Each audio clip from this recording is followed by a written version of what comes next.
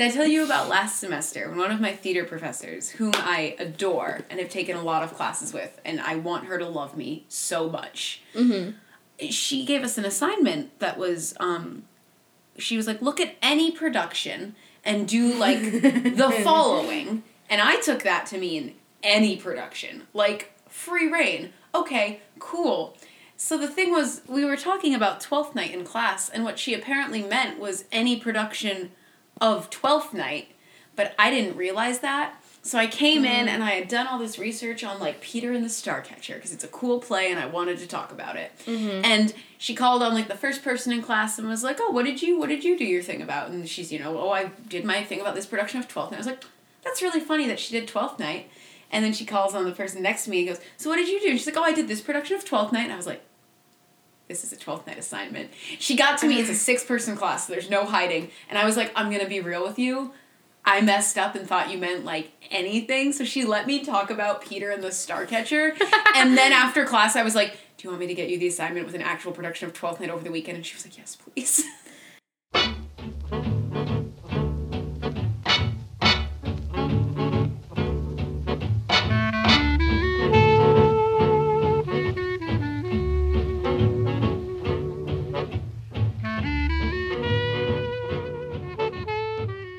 All right, we ready to rock and roll? I'm ready to rock and roll. Welcome to Spilling Tea, the podcast where two friends sip tea and spill the beans on books we need to read. I'm Jane. And I'm Mackenzie. I almost just said I'm Mackenzie. And I'm Jane. Oh, that's going to get really confusing. I don't like that. I am Mackenzie. And I am Jane. Hello. Hello. How is everyone? I mean, that's a rhetorical question because they can't answer us, but I'm okay. Oh, okay. Well, that's good at least. At least you know you're okay in this universe. That's what really matters, is how you're feeling in this very moment. Anyways, so doing good this week. Feeling a solid week. A solid week. It's only Wednesday. It's only Wednesday. We're so close. And also neither of us have classes on Friday. That's true. I do have work, though, which I also have work on Friday for, like, 4 hours, so I'm like... It's kind of just an inconvenience. Like, it's not annoying necessarily, but I know I'm going to spend all day doing homework and just, like, work on top of... It just doesn't sound fun. But it's also an 8 to 10 a.m. shift. Which is lovely. It is lovely, and I can work out afterwards, but it's, like, my one day to sleep in, seemingly. But you can sleep in on Saturday this week. Okay, well, out of the 5 days. We don't have any 6 a.m. D&D this Saturday. At least there's that. Which we have been doing. I know, which is great for all of you who just have to make simple decisions. You're the DM. You're the one who picks 6 a.m. Not really. All of last semester was your guys' schedules, and it was me just trying to make it work because I had way too much energy and had created an entire universe that you needed to play in. But, anyways. Dungeons and Dragons is, in fact, besides the point. It is. It's not relevant to my book. I don't know if it's relevant to yours. It's not. It's not? Okay. No, 6 degrees of Dungeons and Dragons. We can connect it to anything. Fuck. Probably could. Probably. But not in this case. Not in this case. So we're actually gonna switch it up this week. Yeah, for the first time ever, I will be delivering the funky fact. And I'll be covering the tea. I'm very excited because Jane has never paired a tea for this podcast I have before, not. because I always kept it a secret from her. And I actually, I feel like I nailed this one out of the park, so I feel like I'm doing good so far. Also, we bought this tea at a David's Tea, where an employee wanted to know why I had to, walk to the other end of the store and basically stare at a wall. Well, Jane picked it out, which is what I did. I stared at some teacups, actually.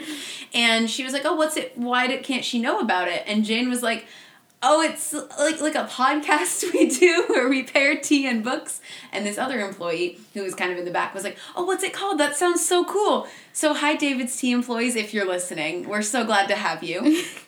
And hi. Sorry I was awkward. But anyways, yeah, so this is a tea that I got at David's Tea.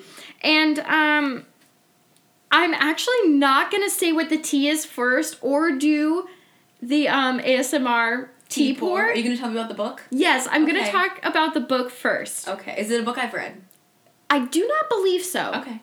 It is intrigued. a young adult fiction. I just smacked you. I'm sorry. You're fine. It's a YA. So I might have read it. That increases the chances of me having increases read it. the chances. It is, are you ready? I'm a little nervous. RX by Tracy Lynn. No, I have not read this one. I figured you wouldn't have because this is a very, like, niche book. RX, like letter R, letter X. Yeah, okay. like the drug RX, like not pharmacy. like our X, like our collective X. Okay. No, like RX. Okay. Yeah. So, basically, Time Gilchrist. I'm gonna call her Gilchrist. Gilchrist? Gilchrist. I think you said Gilchrist. I was like, that definitely ain't it. All right. So, Time Gilchrist is having, like, difficulty in school and talks to her parents about, like, needing something to help with her, like, attention span in academics because she is an honor student, but she, unlike the rest of the kids in the honors program who, like, seem to have it easy and don't have to do a lot of work, she is constantly working in order to, like, try and keep up. Yeah. And she goes to, like, a wealthy high school, a lot of, like, rich kids.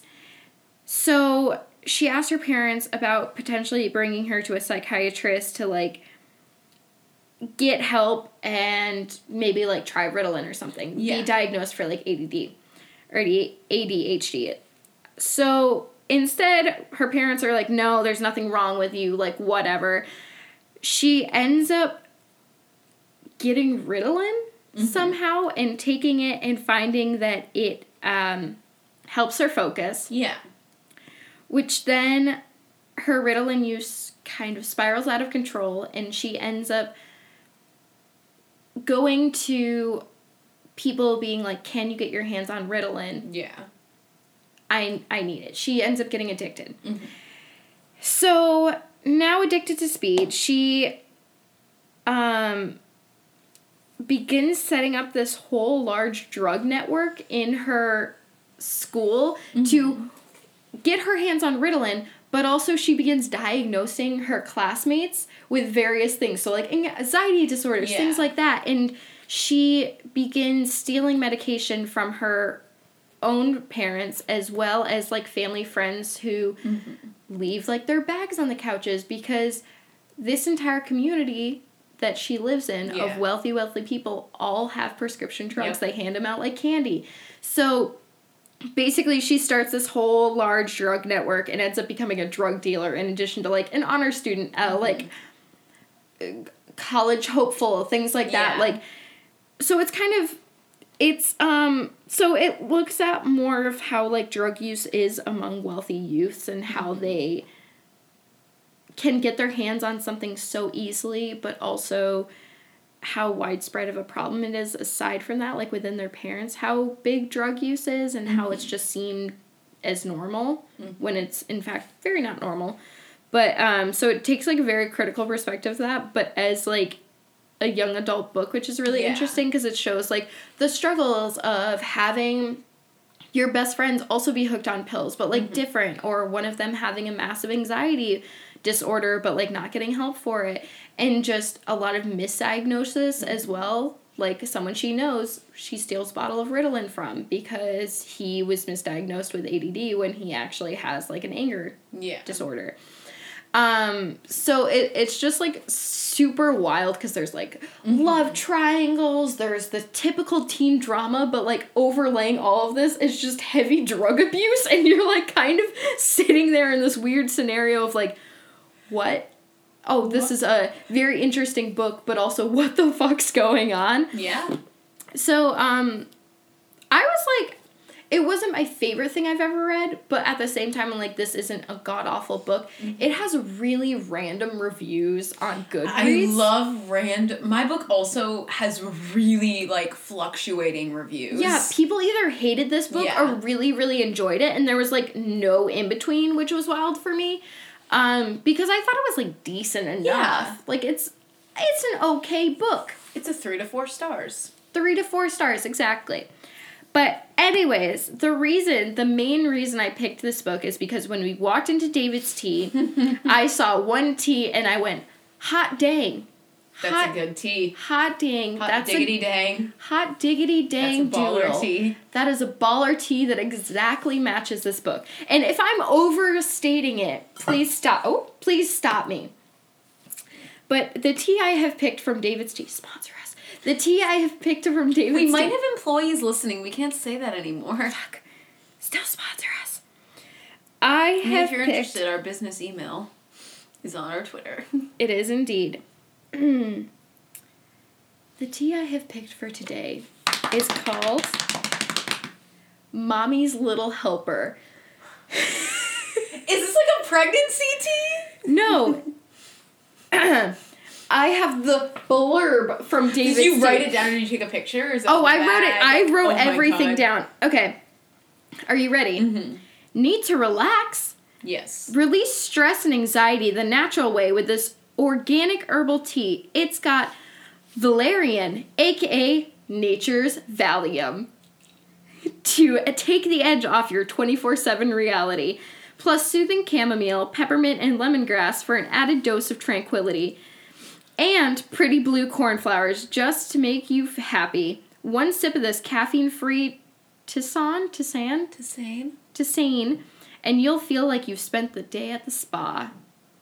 So, It's a really good tea. I'm really proud of for your debut tea. That's a good tea. right, Mommy's Little Helper is in like the little pills, Valium. Yeah, yeah. I felt a little proud of this one. So, The David's Tea employer probably thought you were insane. oh yeah, 100%. So it's got ingredients said to help digestion and ease of mind, and valerian root is known to relax nervous tension and induce feelings of sleepiness. So hey, I feel like we need it. Yeah, We're 'cause recording at it's 7:30. bedtime. It is. I have homework to do, but we're going to pretend like I don't today. So, ingredients, just as a brief rundown. It's got organic peppermint, organic lemongrass. Everything's organic, just as a heads up, because I don't want to Yeah. say organic a million Yeah. times. So, hibiscus, rose Love hips. hibiscus. Rose hips? Rose hips. Rose hips. Okay, cool. I said it right the first time. Chamomile, valerian root, cornflowers, and natural peppermint flavoring. It has... Actually, I'm going to pour it before I tell you the tasting notes, because I want you to Is say it a the cool tasting color notes. because of the blue cornflower? No, I think it's just plain. Okay. So I'm going to pull. Plain tea color. I already overfilled the tea kettle because I've never used it before, so I like Because I always burned make my the tea, hands. baby. All right, give me your cup first. Okay. I don't know if I'm going to like this, I'll be honest. Okay. Because it's... Fuck. Oh, it's a very nice color. It's like a pinkish orange. You're doing amazing, sweetie. Thank you. I already spilled some. It's okay. It's your carpet. Okay. I have to... Oh, it smells good.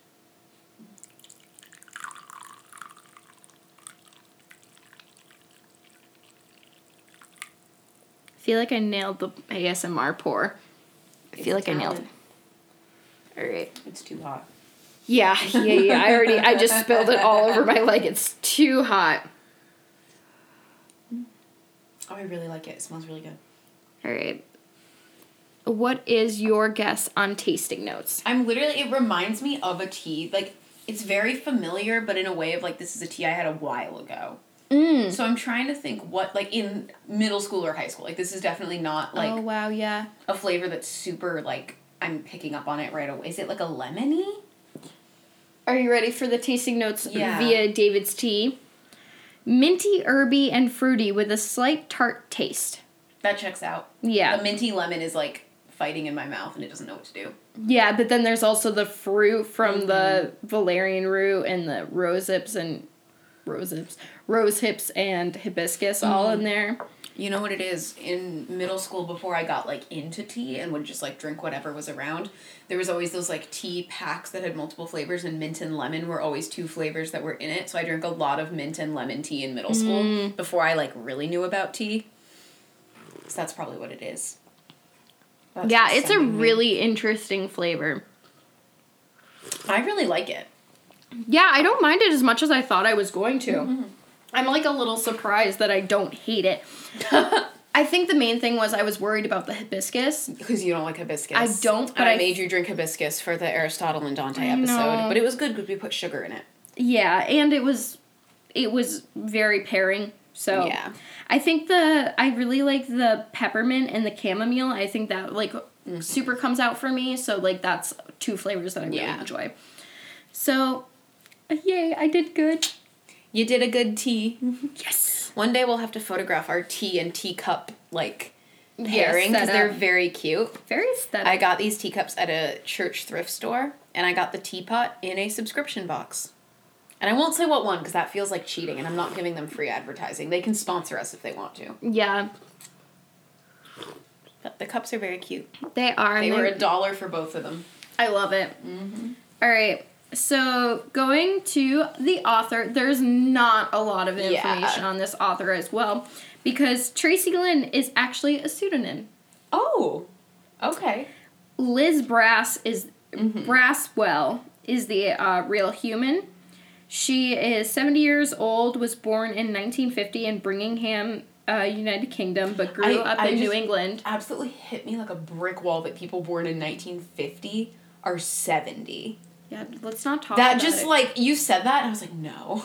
Yeah, actually, we were talking about this today because in my Modern Pioneers of Neuroscience class, which is all about people that aren't white cis het men. Yeah, in neuroscience. Well, I should say white heterosexual cis men in neuroscience, which is not a lot of people. Well, no, I should say it's not a lot of people that you've heard of. It's not a lot of people we learn about in a neuroscience class or a psych class or whatever. Like, they just don't do it because, you know, other people's opinions don't matter. So the woman we're reading about right now who, like, pioneered the idea that the immune system is actually protective. It's protective autoimmunity in the central nervous system, which is huge because they thought, like, the immune system actually attacked any central nervous system. So, like, you don't want those immune cells in your brain because they'll kill it. So if anyone wants to know who I'm talking about Michael. No, it's Michael. No, I think it's Michael. Michael Schwartz. Yeah, she has some really cool work, but she was also born in 1950. But we were reading a paper published in 1988 today. Yeah. Or 1998, my mistake. And we were trying to figure out how old she was because it was kind of relevant to our conversation of, like, people didn't think that she would, like, they thought she was crazy, that she was going, like, way off out of the park and everything like that. And we were like, oh, no, she was 50 when she was writing this. Like, cool. That's fine. That's, wow, cool. And I hate that for us. I hate the passage of time, but that's just me. No, I agree. Anyways, very strong tangent away from Liz Braswell, but she When did this book come out? Oh, good question. I actually don't know. I'll look it up real quick. Keep talking. So she was born in the UK, but grew up in New England, in a small town in New England. She has, like, husband, kids, wife, husband, kids, like, animals. She's just vibing. But it came out in 2006. 2006. Okay, cool. So she got a degree in Egyptology at Brown University and then spent 10 years creating video games. So talk about a change and a half. She wrote two books under her pseudonym, RX and Snow. Snow was her first book that she wrote. And then she, under her real name, she started writing, I think it's wild because, like, this is a YA book, but it leans much more to an adult topic, and I think Snow is the same way. I think it's something about, like, Snow White, like, running away from assassins or something. Like, it's a modern twist on Snow White. But now, under her real name, she has a whole series called Twisted Tales, which are adaptations of classic fairy tales and Disney princesses. And they're, like, I think, like, really well known, but it's, like, kind of one of those, like, culty books. Yeah. In the sense of, like, people who know them love them. Yeah. But at the same time, they don't have fantastic reviews. So it's, like, another one of just, like, very mixed writing.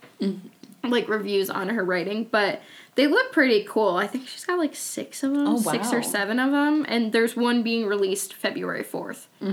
So it'll probably be released by the time this episode's up because slacking on my end. But she's also best known for 9 Lives of Chloe King, which was adapted to a TV show by the same name some point. Sorry. My laptop's charging. It hasn't been charging. It's charging? It's charging. My laptop has been doing this really fun thing where when it's plugged in, it isn't charging. It's just, like, staying stable. So I have to, like, have it off for it to charge up, but it's charging right now. Let's not do anything. I'm never gonna move from this spot. Sounds good. Sounds good. Sorry to interrupt, but no, that that's was, okay. like, That's a huge... thrilling. It's been doing this for, like, a week and a half, and I was like, oof. Anywho's, that's very thrilling. But that's kind of the end of what I have about Tracy Lynn, a.k.a. Liz Braswell. Mm-hmm. There's literally nothing, not even on her own website. Like, there's nothing. So I'm assuming it's just the point in her life where she's like, yeah, I'm going to keep writing these, like, kids adaptations and just keep chilling. Just keep rolling along. So that's what I have. Like, there's not a ton about this book. Honestly, I didn't even think I was going to talk about this book on the podcast, but the fucking Nature's Valium got me. I was like... The tea. Mommy's little helper because she steals her mother's drugs to sell to kids in the school. Yeah. Like, I think it's a good tea. I think it sounds like an interesting book. Yeah. Do you know if it's at, like, the library near us, or... Probably. Did you read it, like, a while ago? I own it. Oh, okay. So it's at home. It's a book that my sister... Actually, if we want to go into the background of how I got this book... because I have a background on my book, too. Cool. So. This was actually a book that my sister had read probably when she was an undergrad. She's now getting her PhD, so she What an overachiever. She's also 6 years older than me, so keep that in mind. She graduated a while ago. But she read it in undergraduate because she was working in a lab with the use of... studying the effects of cocaine in mice. Oh, okay. So, and that's actually the research by one of the professors, because she graduated from the same college that we go to. So she was working with mice and cocaine and other illegal drugs, basically. And this was, like, one of the books that I can't remember if her professor recommended or just, like...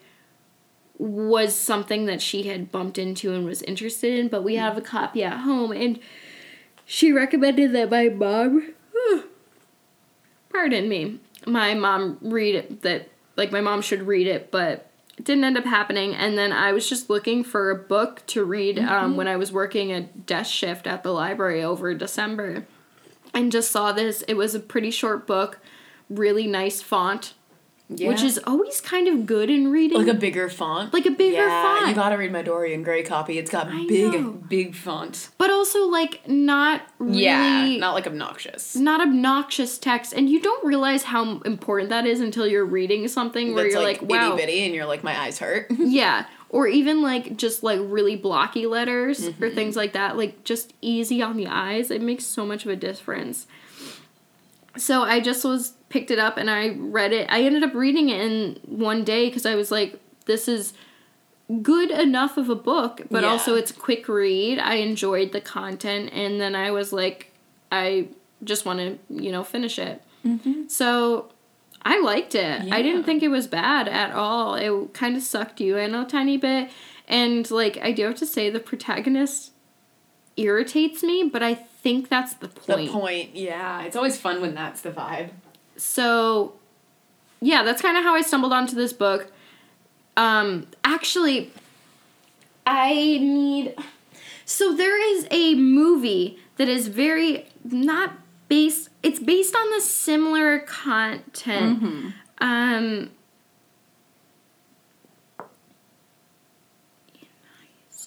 It's based on, like, basically the exact same content. Charlie Bartlett. I've never seen it. Oh my god, it's really good. Sorry, I just had to look it up. But it's a comedy drama film, and it's basically a teenager who begins dispensing therapeutic advice and prescription drugs to the student body at his new high school in order to become popular. Oh god. Which, like, is similar to this book, but very, like, different in some aspects. But it's got Robert Downey Jr. in it. And, Kate Dennings. Oh. This one. Yeah, Kat Dennings. Kat Dennings, my mistake. I was like, Kate Dennings. Is that a person? No, Kat Dennings. But, like, it has a pretty good cast, and it was premiered in, Tribeca Film Festival Nice. in 2017. But no, Drake's in it. All right. Every time someone tells me anything about Drake as a person, I'm like, No. really? Like, every single fact about him feels fake. You know, you're right. Like, he was on this wholesome Canadian after-school television show. Degrassi. Yeah. Yeah. Yeah. Yeah. Yeah. I know, that just took me like 4 seconds to process. But anyways, we need to watch Charlie Bartlett because I really, really like that movie, which is so, it's like an offbeat, like, not, widely popular, movie. Yeah. You've seen Treasure Planet, right? No. Oh my god. None of us, other than me, none of our roommates have seen Treasure Planet. So we're legally obligated to watch Treasure Planet. There's so many movies also, that... you've seen Holes, right? Yeah. Fuck yeah. I've seen Holes like every other day of my life. Hasn't seen Holes. Who? Josie. Oh my... I just had a visceral reaction. I've seen Holes 12 times. So many times. So many times. Good. If my family was like, we don't know what to watch today, we're like, we're watching Holes. It's just kind of iconic. And the story's like, the book is really fucking good too. And it's a good movie adaptation. Like... Ugh, love Holes. It's almost like we talked about it on the podcast. Oh, fuck, we did. I love that movie. All right. We did talk about Holes. All right. We moving on to my book? Yeah, we can move on to your book. So, I'm going to sip some tea. My book is also a YA, so I'm excited to have a double YA week, which, it happens. So, I don't know. You probably haven't read this one, because you don't read as much YA as I do, and I don't think this would have been something you would have... I read up weirdly. Yeah. Like, I read weird YA. But my book is You Know Me Well, and it's co-written by Nina LaCour and David Levithan. Oh. And it's pretty cover. It's a pretty cover. Oh, it's the my Golden Gate Bridge in San Francisco. I'm not going to read the... I'm not going to read the blurb. Yeah, don't read the blurb, because I'm about to give you a better blurb than that blurb. Oh, so beautiful. the basic plot of it is these two... teenagers. It's alternating points of view, which I love when a book is co-written because it's like a good distinct voice for each person. But it's the story of two like Bay Area teens, Mark and Kate, who have sat next to each other in calculus for an entire year, but managed to just like not really talk to each other, not really know each other because I don't know, you're not always, like, friends with the people you sit next to in class or anything. Yeah, that feels like half of my classes. Yeah. 1 at this college and 2 in high school. Yeah. So they've sat next to each other in calculus for an entire year but don't know each other at all until there's one night, and I won't say all of the circumstances that lead them to here because it's so interesting. One fateful night when they both happen to be partying in San Francisco the week leading up to the annual Pride Parade. Oh boy, howdy. Oh, it's so good. No. And so Mark and Kate are both gay, and they're both in romantic dilemmas. Kate is a little unsure. She's just run away from a chance to meet the girl she's, like, been pining for from afar. She's never actually met her, but she's, like, this is the night she's gonna meet her. And she gets, like, scared and nervous and, like, leaves. She's like, I can't meet her. I'm too nervous to meet her. Like, what if she doesn't live up to my expectations kind of thing? Me with every, like... job offer I have. Big mood. And then, so that's what's going on with Kate, and Mark is in love with his best friend / maybe friends with benefits, Ryan, who may or may not feel the same way. Things are very unsure on that end. Why do I know so many people like that? And Kate's, the way they meet, so Kate spots Mark at a gay bar where he's competing in an underwear modeling dance-off. This is all chapter 1. This is, like, right off the bat. Wow. And they connect almost, like, instantaneously. Mm-hmm. And after that evening of, like, adventure and heartbreak and all that wildness, Kate and Mark help each other navigate. This is the last week of high school for them. So they literally become friends during the last week of high school. That's and they, wild. like, figure things out. And there's, like romantic stuff going on and, like, all these different realizations and decisions about the future and things. But I just want to read you the opening line from the book. Please because do. It's so... I feel like I always read the opening line, but I really love it. Honestly, if that becomes your thing, let's not be mad at it. So the opening line is... Right, this is Mark's point of view. Mark, okay. Which is David Levithan, and Nina LaCour wrote Kate. Okay. So Mark... Oh, that's interesting. I really like that. Yeah. Okay, I was wondering why it was co-authored, but no, that makes sense. I like the I alternating. like it, yeah. So it's, right now, my parents think I'm sleeping on the couch at my best friend Ryan's house, safely tucked into a suburban silence. At the same time, Ryan's parents think he's in the top bunk in my bedroom, slumbering peacefully after a slow night of video games and TV. In reality, we're in the Castro, at a club called Happy Happy, kicking it up at the Gaygantuum kickoff party for San Francisco's very own Pride Week. Gaygantuan? Gaygantuan. Right? That's what that word says. Gaygantuan. Yeah, that's what it says. What does that mean? Like gargantuan, but gaygantuan. Oh, yeah, I'm gonna like this book. Oh, it's insane. You please read it. So, I first read this book. It came out in 2016. I bought it at, I actually know because the sticker on the back tells me what bookstore I bought it in, but a bookstore that, it's not like a chain, but there's like two of them, and they're really nice. They're like giant 2-story like indie bookstores. They're lovely. I bought it there, and I read it later in the summer, and I read it in a day because my family used to go camping every year. Yeah. And I don't know, you're in the woods and there's no Wi-Fi, so what I would do, because I was a nerd, is I would just read, and I would read like a book a day while we were camping. I wouldn't say that's nerdy. I would say that's survival. Yeah, but like I should have been doing like outdoor things is what I'm saying. Like I sat in my tent and I read. To be outside while camping. That's a lie. I didn't sit in my tent. I sat by the ocean and read. So like okay, that's way chiller. That's way better. Yeah, right? But not like the beach. It wasn't like I was on the beach. Like I was at a picnic table like away from the beach. Like that's the biggest fucking mood. Oh my god. But Mackenzie. I read this book this summer, so because this takes place the last week of senior year of high school, and I read this book like the week before coming to college. Wait, which pause. was a really interesting just real time. quick. Why the hell couldn't we have been friends in like 8th grade? Because that would have solved all of our in problems. really different states. I know, but that would have solved. We were like really far away, and I didn't have a phone all our until problems. college. So like we couldn't have called or anything because I didn't have a phone. Accurate. I mean, you would have had to call my home phone like it's 2006, but like... That still happens between my friends from home. We finally got rid of our landlines this year, but I'd still call my friend Emily's house and like get her mom or my friend Erin, actually Erin more than Emily, and I'd like get her mom and be like, "Hi, can Erin come out to play?" And then her mom would be like, "You guys, what?" And you're 20, like you're 20, and then Erin would come outside and be like, "You want to go to dinner?" No, that I would do that. I'd call my friend's house, and her mom would always pick up, and her mom knew my voice because they didn't have caller ID. And I'd be like, "Hi, can I talk to Susan?" And she's like, "Of course, Mackenzie, I'll get her now." And I was like, "Thank you." Yeah, literally my friend Susan, when I used to call, her mom would be like, "Oh, hi, Jane." And I'm like, "Hi, Susan." She's like, "I already called her downstairs." So I was like, "Okay." Susan she had a phone upstairs in her house, I remember, so she would pick up on the line upstairs. That's fancy. But then we never knew if her mom was secretly listening in or not. We had to wait for the click off. I mean, 99% of the time it was like, "Can you meet me at the park?" That was like the halfway point between our houses. Yeah. But yeah. No, I just walked to Susan's house. It was same. It was like a 5-minute walk.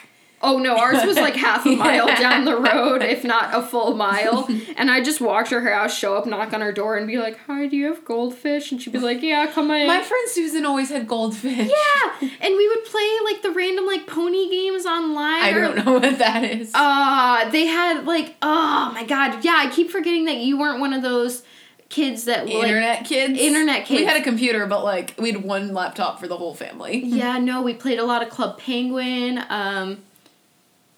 I can't remember the name of it, but I want to say it's like Fantasia, Fantago, something. I don't know what you're trying to say. It was like a fantasy world where you had like a character and you could go around and do things, but like other people were there. It was like an MMO. Yeah. But like a kid's MMO that was really fucking so like weird. Club Penguin. Like Club Penguin. What you're telling. I did it was play like Club a person. Penguin. And then we also played a lot of like Webkins. I never had Webkins. I was so jealous of kids with Webkins. And Barbie games and shit. Like, wow, Girls Go Games. What are you saying? It's literally a website called Girls Go Games. We're doing that after this. Okay. When we have both free time. Have homework, but... Well, no, not immediately after, but like sometime in the next week, we're going to go on Girls Go Games. Oh, God. So you can see my childhood. Sorry. Get back. So anyway, so that's the book, the kind of premise. It's really, and it's told in that alternating viewpoint, which is really nice. I love books like that. I love alternating viewpoint with, like, I love when people co-author and do that, because it makes it so, I just love it so much more than, like, one person, like, I don't mind one person doing alternating viewpoints depending on their talent, but I think it's almost always better with two authors. Like, I'm a big fan. But yeah, so that's kind of the book, and they're figuring out a lot of stuff near the end of high school, I read it right before coming to college. And it's just it was in like a similar space in terms of like they're like gonna graduate high school, and I was like, oh, I just did that, and now I'm going to the next place, which is what they're talking about a lot in the book. Yeah. But yeah, and because it's co-authored, I have two authors to discuss. Ooh. So first we begin with Nina LaCour, who was born and raised in the East Bay and received her undergraduate degree from San Francisco State University, and then her MFA in creative writing at Mills College. And her graduate thesis actually became her first novel, Hold Still, which I have read and I love. And I do not have it with me, unfortunately, but the cover, it's also beautiful. And you have so many pretty books. I do have a lot of pretty books, I know. I see one like right now that I'm staring at. Guess which one? We Are Okay? Yeah, 100%. But that's Nina LaCour. That is? That is, yeah. I'll talk about it when we get to when we talk about her other books. But yeah, you can look at it if you want. But, so education was like a really big thing for like her family. Her grandmother taught China painting classes. China painting classes? China painting classes. What are those? Like you paint China. Oh! I didn't process China as like the pot, like the dishes China. Yeah. I processed China as the country? As the country, and I'm like, how is it just people painting like maps of China? Like that'd be cool too. Maps of China or like images of China. Yeah. But no, her grandmother taught China painting. Her father was a teacher and then school principal, and her mother taught high school art. So Nina LaCour like tutored her way through college, taught English composition to undergraduates while in grad school, and then went on to teach at Berkeley City College and Maybeck High School. And she took a few years off to stay at home with her daughter, and then now she's teaching at Hamline University's MFAC program as well as with independent students. So she's done a lot of like teaching and guest lecturing and appearing at conferences and whatnot, and she's also obviously writing. Yeah. And she still lives in the Bay Area, and this is from her website. It says she loves cooking, gardening, and day tripping through the ever-inspiring regions of Northern California with her wife and their daughter. Oh my god, your future. The dream. The dream. So her other works, she's written 4 other YA novels, including We Are Okay, which Jane is looking at. It's really pretty. It's good. I've read all these but once. So We Are Okay, which is very good, and I can also recommend it. Everything Leads to You, which is, again, I recommend it. I have not read The Disenchantments yet, but I will. Oh, this is a short book. I want to read this. Yeah, it's really sad. Just a heads up. Oh, cool. I'm going to read it during finals. Valid. And then The Disenchantments, which I have not read, but it is supposed to be very, very good, and I will read it one day. And then Hold Still, which is the one I talked about that was what her graduate thesis became. Okay. And she also has a podcast called Keeping a Notebook, a podcast on writing. And she talks about it as some episodes getting into like the specifics of crafting a story. She'll answer questions about characters and plot, and other episodes will focus on like personal experiences and perspectives that you can bring to your work and that can shape your writing. And she also talks a lot about like routines and rituals and ways to like make your creative practice mesh with your daily life, so it isn't like you're not like, okay, now I have to sit down and like write. It's just like something that's already part of your routine. And prioritizing and making room for the kinds of exploration that keep you moving forward in your art. So it's super cool. I actually haven't listened to it yet, but that like I'm not much of a like fiction writer, but that sounds like a really cool podcast. The first like that to me sounds it's not really the same thing, but it sounds like Stephen King's memoir called On Writing, which is about the process of writing. Like, that's what it reminded me of instantly. I just had to, like, remember the title so I didn't fuck it up. But yeah, it's really, so she does, cool. I love all, like I said, I've read everything except for The Disenchantments. She's such a good writer. I love her very much.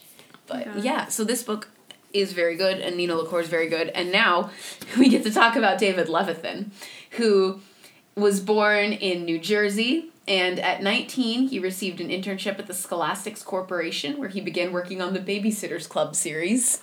What? What a champ. Which, okay, first of all, I've never read them. I haven't either. But I know that they're iconic. Yeah, same. It's like the Horse Girl Club, whatever books. I don't think it's called the Horse Girl Club books. I'm fucking looking it up. God. Okay, continue. So, and he actually still works for Scholastics as an editorial director, and he's the founding editor of Push, a young adult imprint of Scholastic Press focusing on new voices and new authors. And I think this is really funny. In an interview with Barnes & Noble, Levithan said that he learned how to write books that were both funny and touching from Judith Viorst's Alexander and the Terrible, Horrible, No Good, Very Bad Day, which is the most iconic book that's ever existed. What? Have you never read it? No. Oh my god, we have to find a copy of Alexander and the Terrible, Horrible, No Good, Very Bad Day. It's a kid's book about a boy, Alexander, who has a rough day.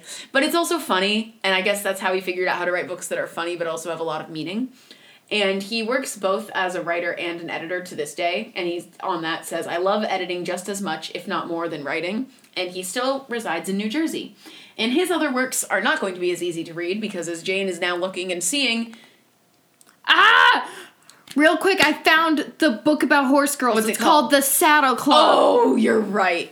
Sorry, You're right. I really that needed did to figure exist. it out. I never read it, but I know No, about I didn't it. either. One of my friends was obsessed with but it. you can see how much he's written. Oh my god. So I've actually just starred what I've read, and I'm going to talk briefly about those, because I can't even begin to read everything. Yeah. So there's Are We There Yet?, which is one of his earlier works that came out in 2005, which is about two brothers who go on a vacation to Italy together and kind of like I haven't read it in a while, but they like reconnect. It's really good. Everything I've read is good. Will Grayson, which is co-written with John Green, which actually... I have on my bookshelf and I just tossed it at Jane. That's also a pretty cover. It's a really cool cover. So that's co-written with John Green. And then Every Day, which is made into a movie recently, which I haven't seen yet, but that's the one where the protagonist wakes up in a different body every day and like leads the life of that person. And it asks a lot of really interesting questions about like gender as a concept, because like when you're in a different body like every day, like what does it mean, like, and if you like fall in love with someone, what does it mean, if are they like gonna be in love with you still if you're still you, like you were the same conscious but you're in like a different body the next day. Yeah. Like what does that, so it's a really interesting like book, and it plays with that a lot, and I really like it. And he wrote a sequel to that called Another Day, which I have read, and there's another book called Someday, which I have not read yet, but I want to. And then he wrote a book called Invisibility, which was co-written with Andrea Kremer, which I read and thought was really nice. And then Two Boys Kissing, which was very, very good. I remember it was at like my local library, and I read it in like a day. It is very short, but I remember checking it out on like a Friday in like high school, and just like that's all I did that weekend was just read that book. It was very, very good. And then Hold Me Closer, the Tiny Cooper story, which is kind of, I don't know how to describe it, but in Will Grayson, there's a character called Tiny Cooper. Mm-hmm. He's not tiny. He's a very large gay man. And Hold Me Closer, the Tiny Cooper starts a pun on Hold Me Closer, Tiny Dancer. Mm-hmm. And it's Tiny Cooper's musical about his life. I need 7 years to process that. Which I do own. I don't think I have it with me, but it has a glitzy gold cover, and I love it very much. Oh, God. And then... You Know Me Well, which is obviously the book we are talking about now. And he also, I don't know if you've seen the movie Nick and Nora's Infinite Playlist or Naomi and Eli's No Kiss List. I've heard of Nick and Nora's. Okay, because those are co-written with Rachel Cohn. He wrote, like, a bunch of books with, also in that, like, I haven't read them, but I'm assuming from all the titles that they're all two people's names, that they're written in a similar dual perspective. Yeah.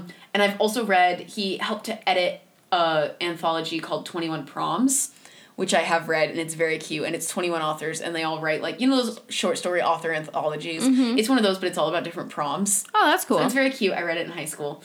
That's everything of his that I've read. There's so much more. Jane is, like, looking at, like, a page and a half of David Levithan's works. My computer is all the way charged, so let's unplug and hope this works. But, so that's David Levithan. That's really what I have on him. Actually... His website has a section for frequently asked questions, and then there are infrequently asked questions, and I'd love to just read some of them because they're so funny. Yeah. The frequently asked questions are like, where do you get your inspiration for your writing? How do I get a book published? Like, boring. You know, infrequently asked questions. What album makes you think the most of college? 10,000 Maniacs, Our Time in Eden. When I run up a Google search on you, why does Star Wars come up? Because I've edited over 100 Star Wars books for Scholastic. What's your favorite flavor of cupcake? I suppose this isn't an infrequently asked question because it is something I ask myself every time I go into a cupcake shop, which is far too often. I think I'm going to go with Raspberry Dream. Vanilla cake, raspberry filling, vanilla frosting. That sounds really good. Yeah. What question are you most infrequently asked? What was it like to walk on the moon, Mr. Armstrong? What else? This is insane. When everything switched from tape to CD, what was the first thing you had to replace so you could still listen to it all the time? I think it was Radiohead's The Bends, but only because the tape was getting warped. The first CD I bought was Carly Simon's Playing Possum, a full 3 years before I had a CD player. It wasn't available on tape, and I really wanted to own every single Carly Simon album. That's a big mood. Yeah. So you can just poke around on David Leviathan's website, and it's so... Wait, flavor of ice cream? What flavor of ice cream are you least enthusiastic about? My childhood answer would have been pistachio. Then someone invented green tea ice cream, and I tried it, and I still haven't recovered from the trauma. That's fair enough. I love pistachio ice cream, and green tea ice cream gets my heart every so often. But... Also, I relate to David Levithan for this reason. Dark or milk chocolate. Or vanilla. Vanilla. Because I'm not a chocolate person. Which I know. I like chocolate. Like, you mean sugar. Vanilla. There's vanilla beans. Vanilla is a flavor. Jane is staring me down like she's gonna kill me in my sleep. I'm glad we have doors locked. Vanilla. There's the vanilla bean. Yeah, but that's a flavor. Chocolate is made from cacao plants. Yeah, and vanilla is made from beans. I know, but it cannot be considered vanilla chocolate if it's made from cacao. No, it's not chocolate. I think it's like the flavor. Is it chocolate? That's not white chocolate. He's saying darker milk chocolate or just straight up vanilla, not chocolate. If it was dark milk or white chocolate, you would be valid in making fun of me, which I do prefer white chocolate still because I'm a heathen. I know it's just sugar. But this is vanilla, like actual straight up vanilla. Okay, fair enough. All right. Fair enough. So if it does mean white chocolate, though, I'm going to have an issue. I think it means vanilla. I think he would have said white chocolate if he meant white chocolate. David Levithan. Love that man. Hate mail for These are all his books white chocolate. At the top of it. His website's really cool because all his books are little icons at the top and you can like click through them. That's really cool. Which is really neat. But yeah. And so now... it is, in fact, time for Mackenzie's Funky Fact. Oh, my God. And I warned Jane at dinner, I kind of cheat. I didn't cheat. I just took it in a different direction. That's okay. So rather than a funky fact, I did like 12 degrees of separation from various topics. And I'm going to give you 2 topics. Okay. And through various Wikipedia holes that I ended up only clicking on things from that Wikipedia article into the next... Oh my God. I ended up at 2 distinct topics. Well, one is a personal experience, but I think it's valid even without the Wikipedia. Okay. So, beginning with this book, you know me well, about 2 gay teenagers, experiencing pride in San Francisco and becoming, like, really good friends. Mm-hmm. We can either end up at a book that we covered in our podcast in season 1, or we can end up at the restaurant that I waitress at. What? What? Yeah. So the ending, so it's like, when you fall in a book and you open the next tab and you open the next tab and you open the next tab, we can either end up at a book, an item, a book, a story we covered for the podcast last season, or the restaurant I waitress at. I need to follow the step-by-step process of this. We can do both. I can show you where it splits off and we can do both. I think the one I need to know right now is the book that we covered. Okay, that's fair. So, there is a line in this book where Ryan, Mark's like best friend, friends with benefits situation. His pal. There's no I can't say his gal pal, but what's the guy equivalent of like a gal pal? When they're like, oh, they're just gal pals and you're like, they're dating. They're buddy old friends. Old sport. Getting some Gatsby in here. I think it works. They're sparring mates. So Ryan is asking Kate at school, like the following week, like what, because Mark and Ryan were out on Friday night together, and at a certain point in the evening they split off and Mark went off and did his own thing with Kate, not too much detail, and Ryan was kind of like, what happened like on Friday night, and Kate doesn't want to like blow the whole cover because she doesn't want to like tell all of that to Ryan without like Mark knowing about it, but she also doesn't want to like lie to him. So she tells him magic, a cat named Renoir, a whiskey bottle, a typewriter, ferns, high-heeled shoes.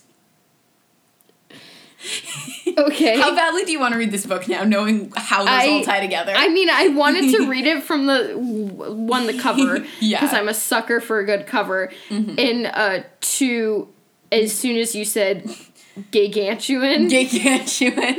So You had me sold. Okay, so a cat named Renoir. Who is Renoir? Pierre-Auguste Renoir is a famous French Impressionist painter. And he's, if you Google him, you can find plenty of pictures.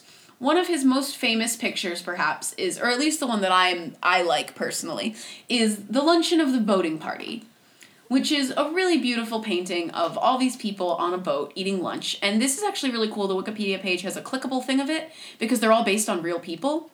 So you can hover and it'll tell you, like, this was the owner's son. This was Renoir's future wife. Like, this was the owner's daughter. That's a poet and critic. This man's an artist. This woman's an actress. Like, it'll tell you all these different things. That's cool. A fun fact about the painting, The Luncheon of the Boating Party, was it was featured heavily in the 2001 film Amélie, because she befriends the man whose name is Raymond Dufayel, who has brittle bone disease, who repaints Renoir's Luncheon of the Boating Party every year. And he compares her to... Actually, I will save this for this. So, you are familiar with the movie Amélie? Mm-hmm. Quite. Yeah, you love this movie. No, I wouldn't say love. I would You watched say it a I lot. was No. I watched it one time. I was forced to watch it in my French class in high school. You shouldn't have been watching this in your French class in high school. I think it's rated R. It is. It is indeed. There is an entire sex shop where there's dildos everywhere. Oh yeah. And an explicit sex scene. And my professor forgot, even though he's seen it. Is this where he tried to stand in front of this? He tried to stand in front of the screen because it was a projector. It was a projector. Didn't realize. Also, this is a very flamboyant gay man I've heard about this who man. has Who had a pet parrot? He has a pet parrot named Flo that every morning goes bisou bisou, and she gives him kisses on the cheeks. I love the like a proper French lady. French lady. And so he stood in the front of the projector, realized that wasn't working, promptly turned off the projector, but the movie was still playing through the speakers, so ever so often you hear, and the door was open, so he slammed the door shut, and the bio teachers just don't know how to deal with technology gone haywire. He's like 30. No excuses, dude. That's like a millennial. Yeah. And the bio professor walked by and was like, and this is like aggressive. There was like, and random boning, and his screen was facing the door, and she was an old lady. Mm-hmm. We're talking like 75 old lady, and she walked by, and I swear to God, she almost died of a heart attack. Yeah. And then he turned it back on just in time not just in time, but for Amélie to walk into the sex shop, and he's please don't tell your parents. Yeah. I was like, yeah, we won't. Yeah. Anyways, yes. So The Luncheon of the Boating Party prominently featured in the movie Amélie because Raymond Dufayel is the artist who paints it. Amélie was also turned into a musical in 2017. Which I saw on Broadway. It was very short-lived. It ran for about 2 months. It was delightful. Mm-hmm. It just was a very competitive season.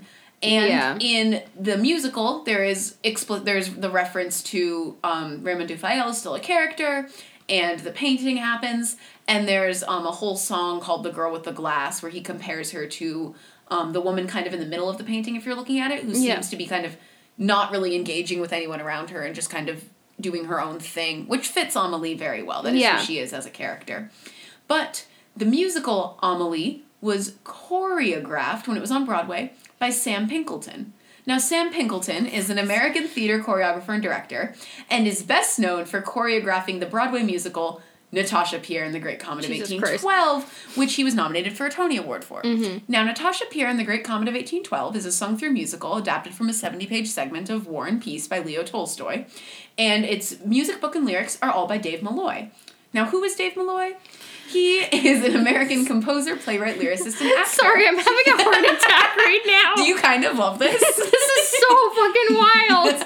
So Dave Malloy is an American composer, playwright, lyricist, and actor, and he's written several theatrical works, often based on classic works of literature, such as Natasha Pierre and the Great Comet of 1812, or Moby Dick, which I saw a few weeks ago at the ART. It was delightful. One of the pieces that he wrote was called Ghost Quartet, which is a 2014 musical song cycle described as a song cycle about love, death, and whiskey. A camera breaks and 4 friends drink in 4 interwoven narratives spanning 7 centuries. Mm-hmm. So you're interested in the book, how this ties into our podcast book first, right? Yeah. Okay. So, Ghost Quartet is, aside from me... So is this where it breaks off? Yes. Okay. Ghost Quartet, aside from being an absolutely buck wild show that I could not even begin to explain, but it is utterly delightful, has numerous inspirational sources. And stop me when you think I'm where we might want to be, including Arabian Nights, Matsukaze, a Japanese no drama, The Grimm's Fairy Tales, Edgar Allan Poe's Fall of the House of Usher. There we go. So Edgar Allan Poe Fall of the House of Usher is a narrative short story by American writer Edgar Allan Poe, first published in 1839. And Edgar Allan Poe is an American author, writer, and literary critic. And two of the things he is best known for is The Cask of Amontillado and The Telltale Heart. There we go. Which we covered in our Halloween 2018 Spooktacular. Yeah, holy shit, it was 2018. I was like, 2019. No, it was 2018. So, that was Funky Fact 1. There's like 70 Wikipedia pages open on her computer. Kind of stressful. I think I'm getting heart palpitations. Yeah. Can you believe that I connected this book to The Telltale Heart? I actually can, because you're as insane as I am, which is why we're friends. But not even through any direct way, like the writers, and so they're connected through literature. Oh, no, we took it into the world of impressionist artwork and choreographers and theater. Why does this not surprise me? Do you want to go back and figure out how it connects to the restaurant I waitressed at? Yeah. So let's take it back to Ghost Quartet.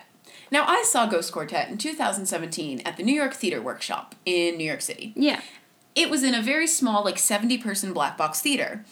And one of the people at that performance, Jane knows this story, so she's, crying. So when I saw Ghost Quartet, Ben Stiller was there. God. He wasn't in the show or anything. He was there as an audience member. And I was there with, 5 other friends.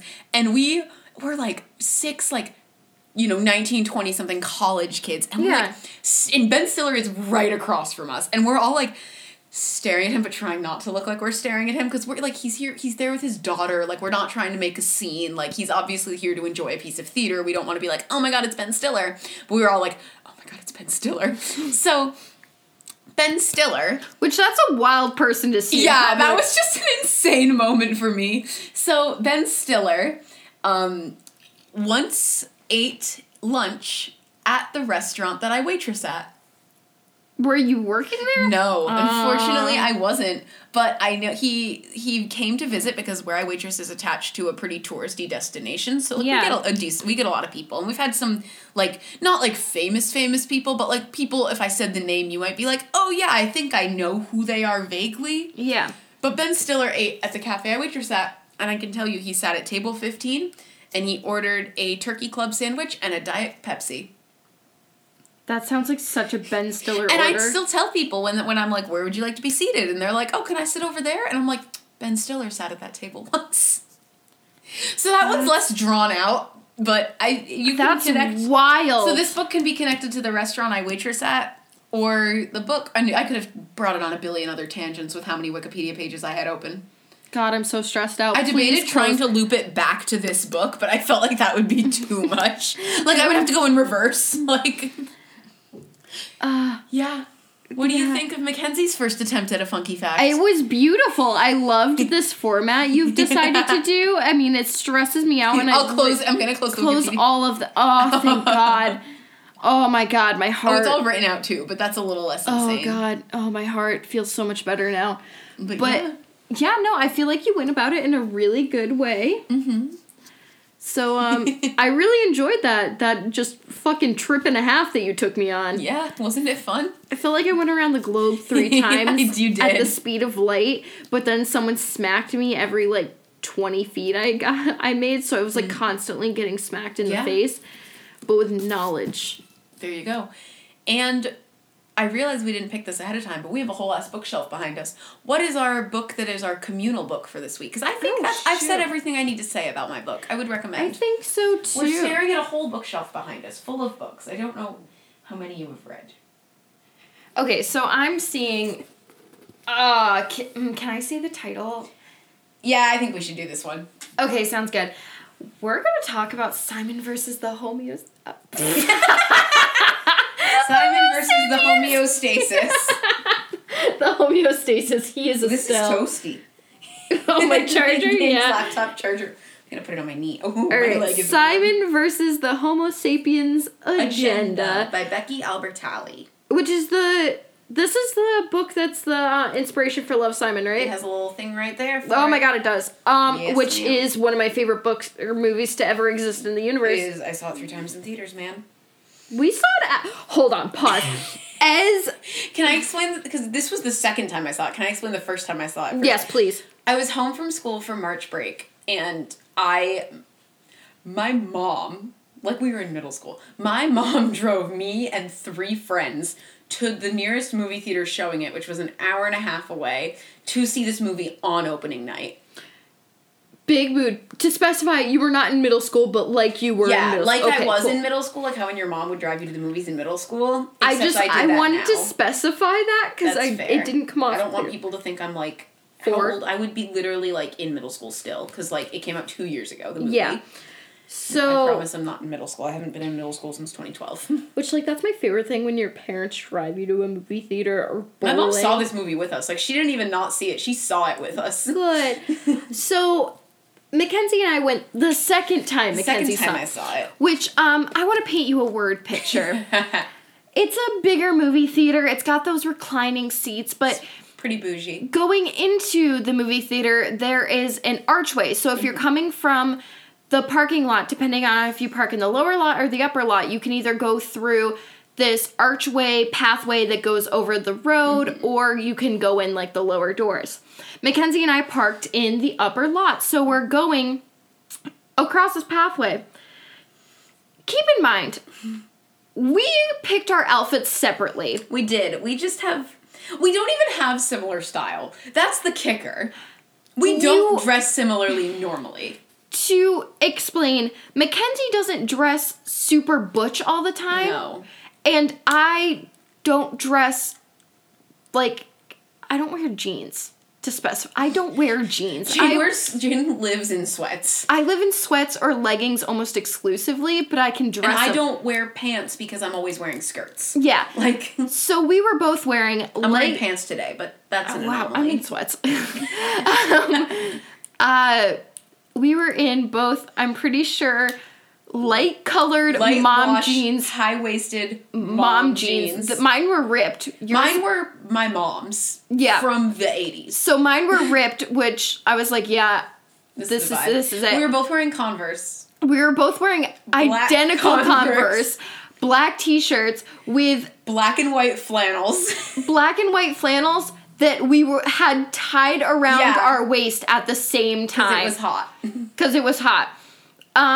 So we were wearing the same unintentional outfit, and I don't know, I feel like I couldn't tell who was Butcher. Neither of us, but like in that moment. Yeah, I was definitely wearing makeup. I knew I was wearing makeup. So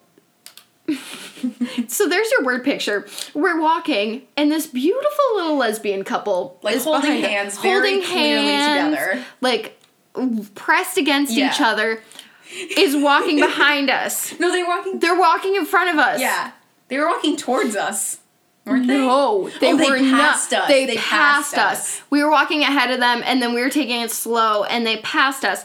And at this point, Mackenzie and I think we're linked arms. Yeah, I think we were like, because I don't know what was up. We're in public with our friends. We always like link arms, hold hands. I get lost. And so people worry about me. In this movie theater walkway, Jane will get lost. So they pass us and continue walking. And I'm like, oh, they're such a cute couple. And we get our tickets, go into the movie theater. The lights are still on. Yeah. They are sitting in the row in front of us, the exact 2 seats in front of us. We walk by together, and one of them turns to us, and just gives like the nod. And if you're gay, you know what I'm talking about. If you're in a relationship, you ever interact with gay people, you know what I'm talking about. Even if you're like, okay, straight guys would know this. It's like the gay head nod, I'm but doing also it right now, James. Stop doing it.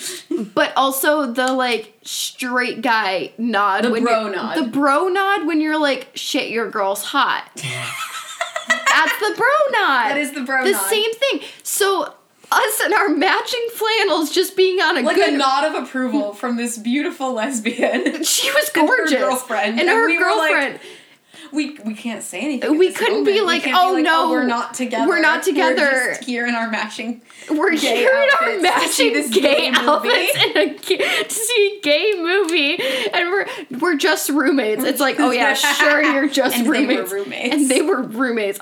Sure. And so we were like, wow, I guess we're on a date now. And we embraced it. We embraced it. And then the next time I went to see it was with more friends at school, and we drove to the movie theater, and after the movie ended, one of my friends literally was so, like, into it, and she just goes, I am here today because I am gay, and she just, like, yelled at it during the credits, and I was like, this really is it, huh? This is the movie. I cried the entire movie. Oh, yeah. Like, it was bad. Mackenzie watched me sob. Like, she cried a little bit. Because I had already seen it, so I was, couldn't like, breathe. Desensitized I couldn't breathe. Now that we've talked about how sad it was, should we talk about what it's about? If you want to. I don't think I can. I think I need to curl up in a ball. The premise of the book, which is similar to the movie, there's some little differences. Yeah. But overall, it's a pretty good adaptation. So, 16-year-old Simon Spear, who's, he's gay and he is not out. And the backline of this book is he prefers to save his drama for the school musical. Biggest Which mood. I think is actually really fun. But he has been doing this kind of, like, he met through this, like, Tumblr account blog thing that, like, is run by someone in his school where you, like, post anonymously and stuff. And he met someone through there, and he started this kind of, like, secret online email, like, romance. And an email falls into the wrong hands and is picked up by this obnoxious kid, Martin, who is in the movie. He sucks. Martin sucks. Martin does suck. And Simon's secret is at risk of being thrust into the spotlight. And now he's basically being blackmailed, and he's being told by Martin that he has to play wingman for him for his friend Abby, but Abby is really into Simon's friend Nick, so Simon's like, I don't want to, like, mess up my friends when I think they'd be good together to, like, help you, bro. But that whole thing goes down, and then Blue, the pen name of the boy he's been emailing, that's all jeopardized, and then I'm literally reading the back of the book blurb, but it's so well written I can't help myself. As his email correspondence with Blue grows more flirtatious every day, Simon's junior year has suddenly gotten all kinds of complicated. I love that line. Can we watch Love, Simon right now? I have the DVD. Can we watch it right now? Jane, it's here. Like, I literally, the stack of things in front of the microphone is growing, and it's... They can probably hear all the click-clacking. ASMR. That's gonna hurt everyone's ears. Please refrain. I'll stop. But yeah, so that's Simon versus the Homo sapiens agenda. It's utterly delightful, and it's just really cute. And I was watching a TV show earlier today where there was a scene on a Ferris wheel with people who I think are gonna end up being gay together, and I had a Love Simon moment.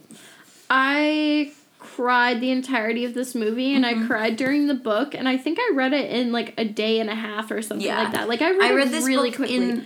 A friend of mine, actually, when I was home for winter break, was joking because I was at like my friend's holiday party, and I said something about like, oh my god, this book that I have that you have to read, like I'll give it to you or whatever.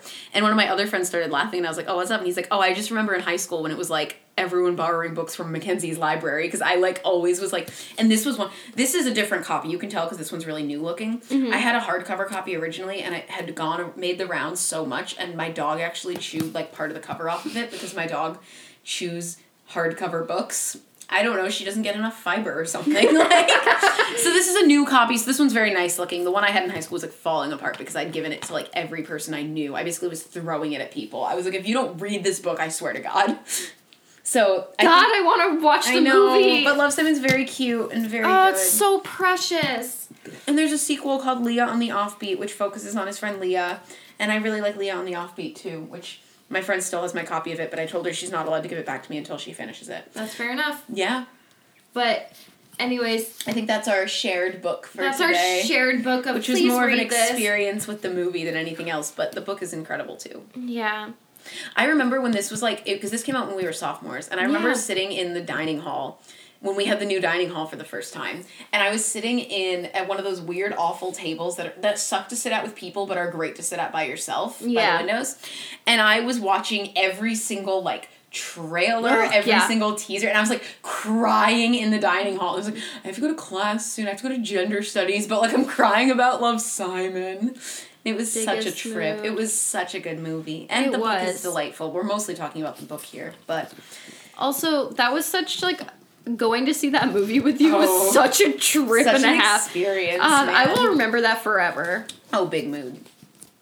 All right. Alrighty. Well, hopefully we didn't hurt your ears with our book stacking. Yeah, as you continue to move it around. Stop.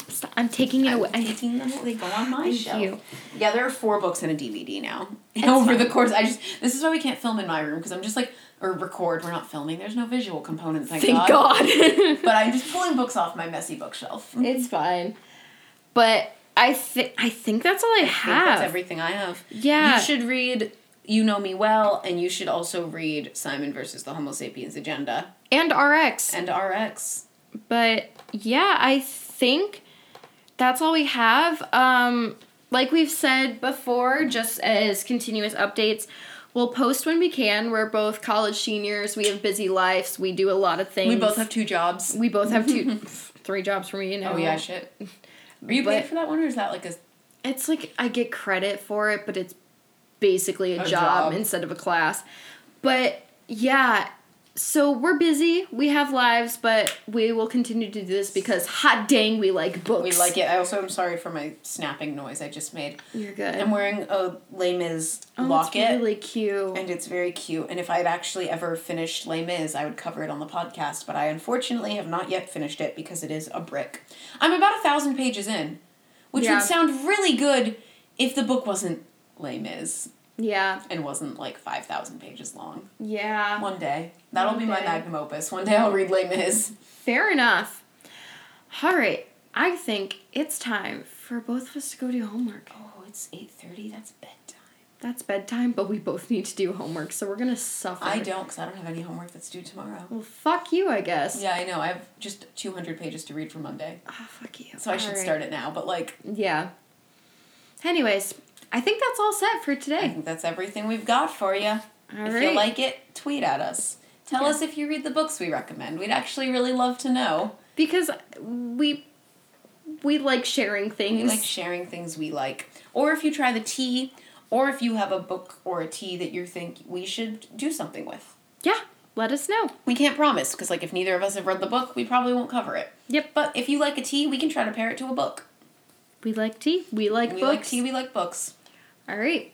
On that note, the tea is spilt and the covers are closed. See you soon. I want to close the cover when you say the covers are closed. The tea is spilt and the covers are closed. See you next time. One more time. The tea is spilt and the covers are closed. See you soon? Soon. Bye. Bye.